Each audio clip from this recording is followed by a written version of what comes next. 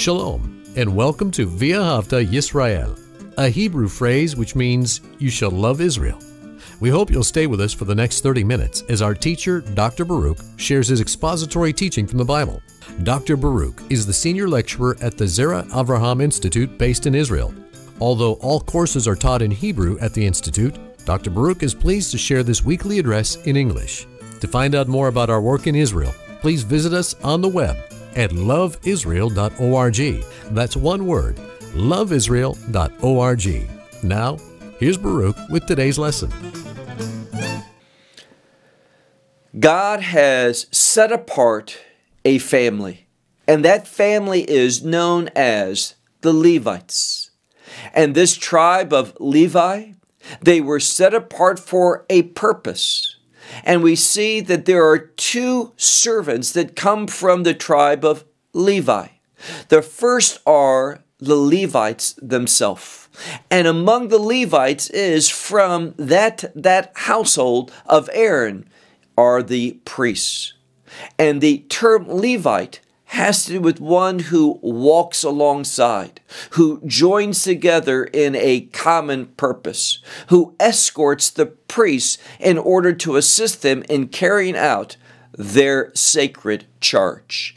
And now in this week's study, we're going to look at a portion of Scripture that deals with them being inaugurated as servants in a general sense, but every priest that comes to age, every priest who is called into service and submits to that call, they are going to go through this same process of dedicating themselves by making a specific offering in order that they are set apart for their obedience. So look with me to the book of Leviticus, chapter 6, and we're going to begin in verse 12. The book of Leviticus, chapter 6 and verse 12, as we conclude this sixth chapter. The Lord spoke to Moses, saying. So this 12th verse, we have that familiar sentence where God is speaking to Moses that he might respond and instruct the children of Israel on what they should do. And here, specifically, he's speaking to the priests, the descendants of Aaron. Now, as I said earlier, all priests are from the tribe of Levites, but not all Levites are priests. Only those from the household of Aaron are called into this unique service. And we're dealing with them being commissioned for that service. Look again at verse 12. And the Lord spoke to Moses, saying, now verse 13, this is the offering of Aaron and his sons, which they shall offer up unto the Lord on the day, and this is the specific term, on the day, the anointing, the day of anointing of him. And what should be this offering that they should bring before the Lord? Well, it says here, a tenth of an ephah. An ephah is a measurement. A tenth of an ephah of solet. Solet is that finely ground flour that is used for a grain offering. And notice it says here, the mincha tamid. And this would be something that was offered up, and it says always. And this means that this is always done. Now, we're going to learn two things for a regular priest, who is not the high priest, but a typical priest. They do this one time in their life. The first time that they serve at either the tabernacle or later on in the temple. So this was a one-time thing, but it was eternal in the sense that always this was done when a priest came of age and began his service. So it was always, the word here is tamid, for continuous or always. Now, in regard to the high priest, he would make this offering every day of his high priesthood service. So look again at verse 13. On the day of his anointing, He would make this 10th part of an ephah of finely ground grain. And this was a grain offering always. And it was offered up half in the morning and half in the evening. Now, this term tamid can also refer to a daily sacrifice. So when this daily sacrifice was offered up, if I was a priest and I was serving the first time, then I would offer this up half in the morning, half in the evening.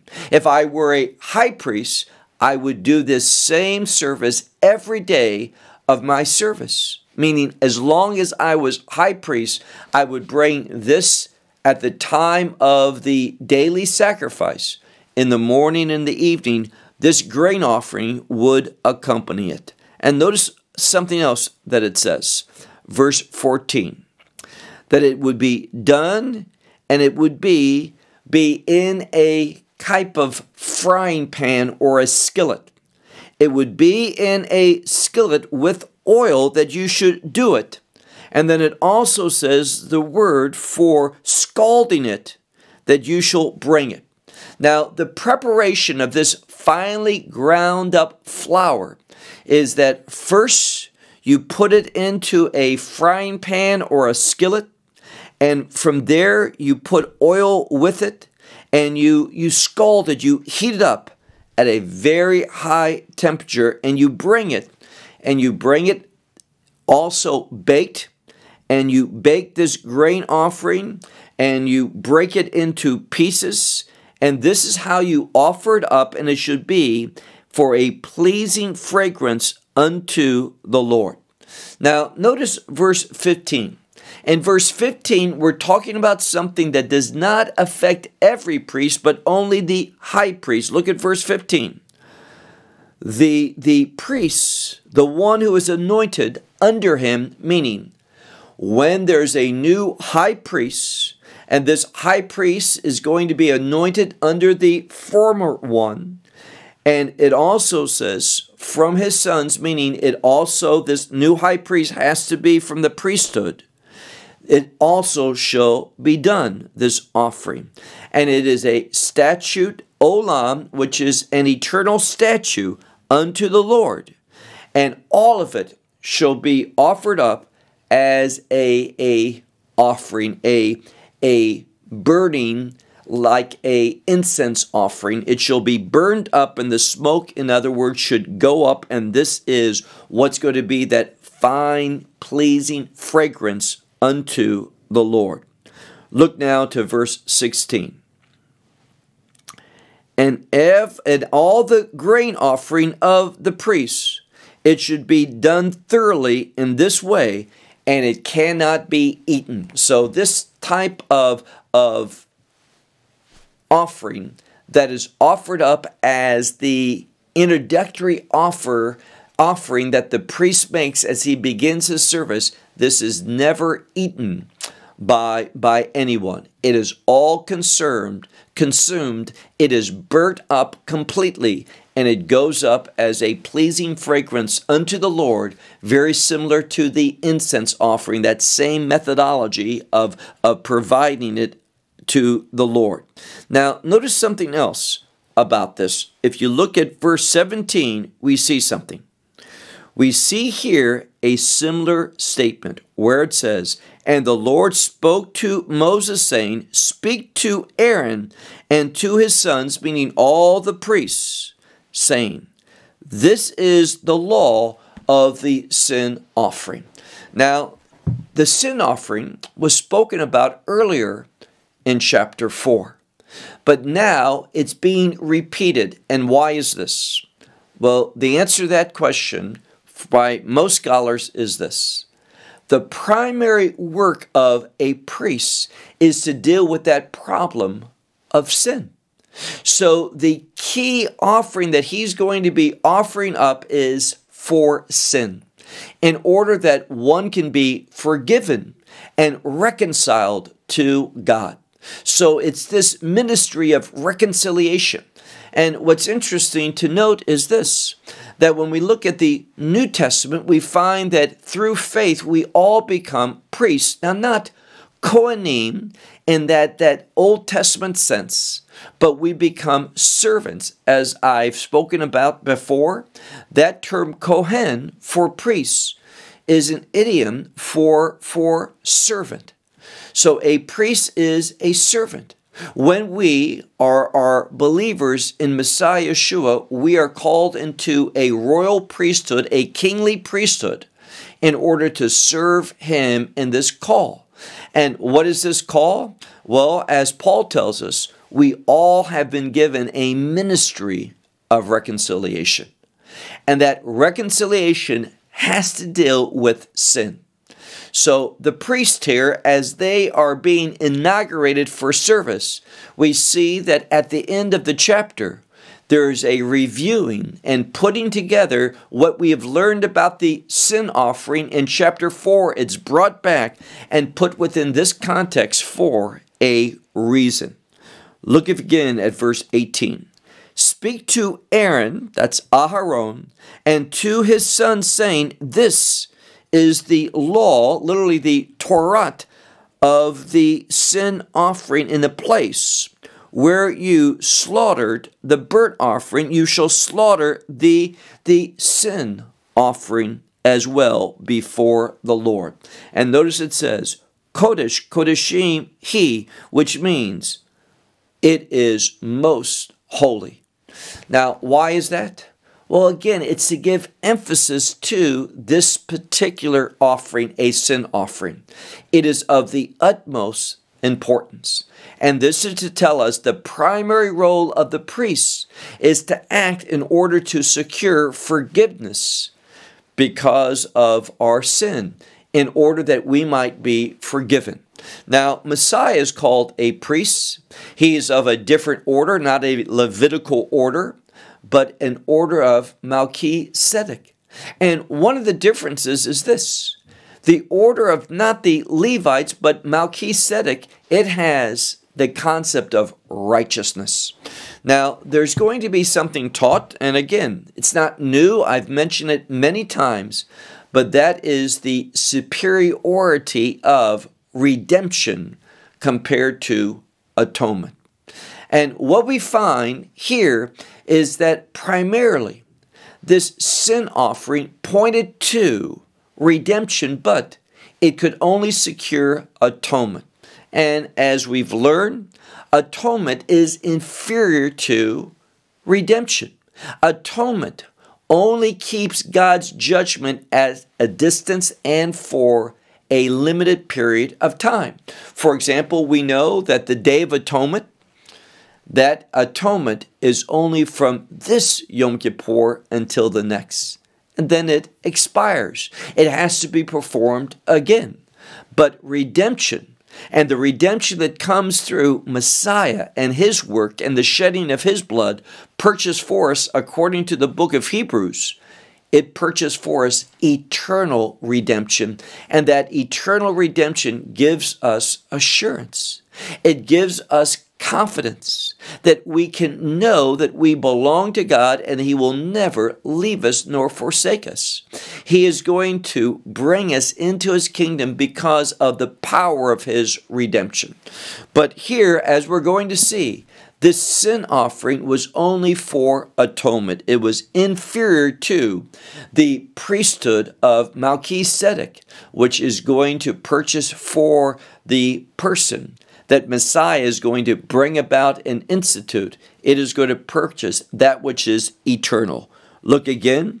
We are told that you are to sacrifice it in a place, the same place of the burnt offering sacrifice, the sin offering before the Lord, and it is most holy, the Holy of Holies. Verse 19. And the priest that is going to make the sin offering, the one who's going to make the sin offering, notice what it says. He shall eat it in a holy place. He shall eat it in the courtyard of the tent of the meeting. So the sin offering, opposed to the offering for the inauguration of a priest service or a high priest service, it cannot be eaten, but this one can. It is partaken of, but it must be in a holy place. Specifically, it says in the courtyard. This is where he's supposed to eat the sin offering. Verse 20. And all which will touch with this flesh, this offering, all shall touch of it with flesh. He shall be what? He shall be made holy. And this is to show us that one of the purposes of the sin offering is to place us into service according to the purposes of God. So where it says that everyone who touch it, his flesh shall touch it, this one's going to be holy. Why? Well, holy is related to the purpose of God, and therefore we're going to be called into the purpose of God. That's what the priest is supposed to bring about, us to be able to serve God. And notice something else. It says, which he shall sprinkle from its blood upon the garment, which he shall sprinkle upon it. He shall wash it in a holy place. And this also tells us that this sin offering has power to it. It brings about a change, and therefore it must be treated differently. So other blood or such that got on his garment could be washed, but this had to be washed in a holy place. Verse 21. And a earthenware vessel, which it is boiled within it, it shall be broken. But if the vessel is copper, that's what it is boiled in, then it's treated differently. Because it's copper and not earthenware, it is different. The earthenware is that which is easily broken. It is of a different material, but that which is copper, it is called to be scoured, and this means to be cleaned thoroughly, and some would say would be clean with heat, intense heat. Others do not see that, but it's a purging of this vessel of all things, and then it's washed thoroughly with water. Verse 22. In regard to this sin offering, it says, every male among the priests, he may eat of it. But remember, it is a most holy, it's a holy of holy offering. It's the most holy of the offering, which again shows a basic principle. And that is that this sin offering is foundational. It is the purpose that the whole temple structure at this time, the whole tabernacle structure was introduced to deal with the problem of sin. So we see over and over in this passage great significance given to it because it is the foundational thing of the tabernacle and the temple to find forgiveness from one's sin. And finally, look at our last verse, verse 23. And every sin offering which is brought from the blood to the tent of the meeting. For what? Now we're dealing with a different purpose. Now we know that sin is related to corruption. And therefore, from time to time, the tabernacle and the vessels thereof and the place that it's set, all of that had to be cleansed. And it was used, the sin offering was used for the purpose of cleansing. It would bring that blood, and notice what it is, the blood of the sin offering. Look at verse 23. And every sin offering which is brought from its blood to the tent of meeting for a specific purpose, to atone for the holy place. So it's not dealing with man, it's dealing with the corruption, the impurity that sinful people brought into this place. And therefore, because of that, the place, the tabernacle first, then the temple that followed, had to be sanctified. And this is what we're talking about. And this sanctification of it was a type of atonement. It says to atone for the holy place. That offering that was used for that purpose could not be eaten by any way. Rather, it was burned up by fire. Now, what are we seeing in this passage in a general sense? We are seeing that God is a God that is very serious about order. And He wants us to be placed in the right order. And it was the Levites and the priests, here we're talking about the priests specifically, that were called into a purpose, and that purpose had to do with forgiveness. And this is why I want to share with you at this time that the most important thing that you can receive from God is forgiveness. And that begins with acknowledging a need for us to be forgiven. Nothing spiritual is going to take place in a positive sense. Nothing good spiritually is going to happen to you until you acknowledge the problem with sin. And that involves acknowledging the standards of God. Now, I want to be very specific about something. Repentance is agreeing with the standards of God. And when you apply those standards to your life, you are going to find that you are guilty, that you are in need of forgiveness, that you need the mercy of God. And it's only God Himself that can bring about, in the end, this reconciliation. We are dependent upon Him. And that's why Messiah was sent into this world. Now, we are studying in the book of Leviticus. And this book of Leviticus outlines for us what was done first at the tabernacle, secondly in the temple, for the primary objective, which is reconciliation. We've seen over and over foundationally in the temple and the tabernacle, God wanted to do the work that brought about reconciliation between Himself and the people. And the reason why reconciliation was needed was because of the people's sinfulness, because of sin.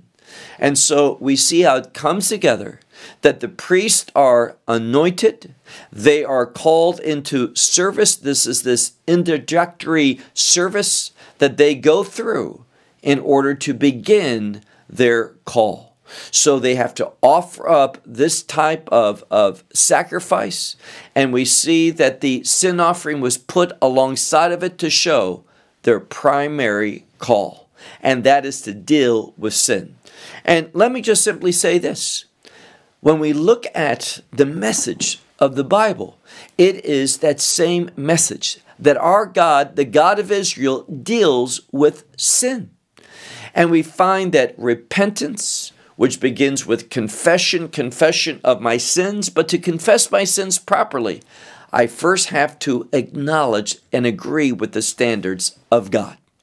Now, whether we're talking about any type of sin, people will ask the question, will homosexuals or adulterers or thieves or liars go to heaven? Well, we have something. In the scripture, if that tense is showing something that really defines who they are, that person is a liar, that person is an adulterer, that's their nature. Now, everyone can be guilty of some sin. We all have fallen short of the glory of God. But we find salvation when we acknowledge that, and we agree with the standards of God, and we say, God, I am guilty, and therefore I need forgiveness. And through God's grace and His mercy, we find forgiveness. And that forgiveness causes us to become a new creation, whereby now we are able to serve God. And that needs to be the objective. I need to turn away from sin. I want to stop serving sin and begin to serve God. So whether someone is in this sin or that sin, it doesn't make any difference. Whatever sin that you're in, you need to acknowledge as sin and a desire to turn away from that. And the only way that you can find the power to turn away from that sin is through the gospel. Because the gospel causes you to be a new creation. And it's through being that new creation that you can find the strength through the anointing of the Spirit of God, whereby you can say no to sin. Prior to that, you can know through the conscience that I'm a sinner, that this is wrong, that I ought not do that. Many people know right from wrong in a general sense. You pick up His Word, you can learn about right and wrong in a better sense, according to the standards of God. But it's only through becoming a new creation, through faith in the gospel, that you can say no to sin and come out of this bondage. And when we come out of bondage through faith in that gospel message, we are going to turn away from sin and we're going to want to embrace the purposes of God. That is what every believer is called to do, to embrace God's purposes. So it begins by acknowledging His standards. And only after acknowledging His standards will you ever know that call of God upon your life specifically. Many people are frustrated spiritually because they don't know what God wants from them. And they'll never know until they go through this process of agreeing with the standards of God, confessing their sin, turning to the gospel as the means of that eternal redemption. And through redemption, we experience regeneration. The order is vital. It's not regeneration that leads to redemption, but redemption that leads to regeneration. And becoming that new creation in Messiah, we are going to want to turn away from sin and have the power to do just that, in order that we can serve God, and that means that we become committed to His purposes. That's the foundation of a believer's life. That is how someone who's in a covenantal relationship with God responds. So let me ask you, does that describe you? Are you someone that agrees with the standards of God? And the question you might be asking is, well, where do I find God's standards? And the answer is in His Word, but specifically His commandments. His commandments reveal what is right and what is wrong, what we ought to do and what we ought not to do. So the commandments of God are vital. And we cannot take our new covenant faith and unhinge ourselves from the commandments of God. No, it is because of our faith in Messiah that now we have the potential through the Holy Spirit to walk in obedience to the law. The letter of the law? No, but the spirit of the law. What does that mean? The intent. Why God gave us that law, that commandment to begin with. So it is through this ministry of the priesthood, ultimately our great high priest, Messiah, that calls us into service, whereby we become individuals committed to the purposes of God so that we can live righteously and manifest God's glory.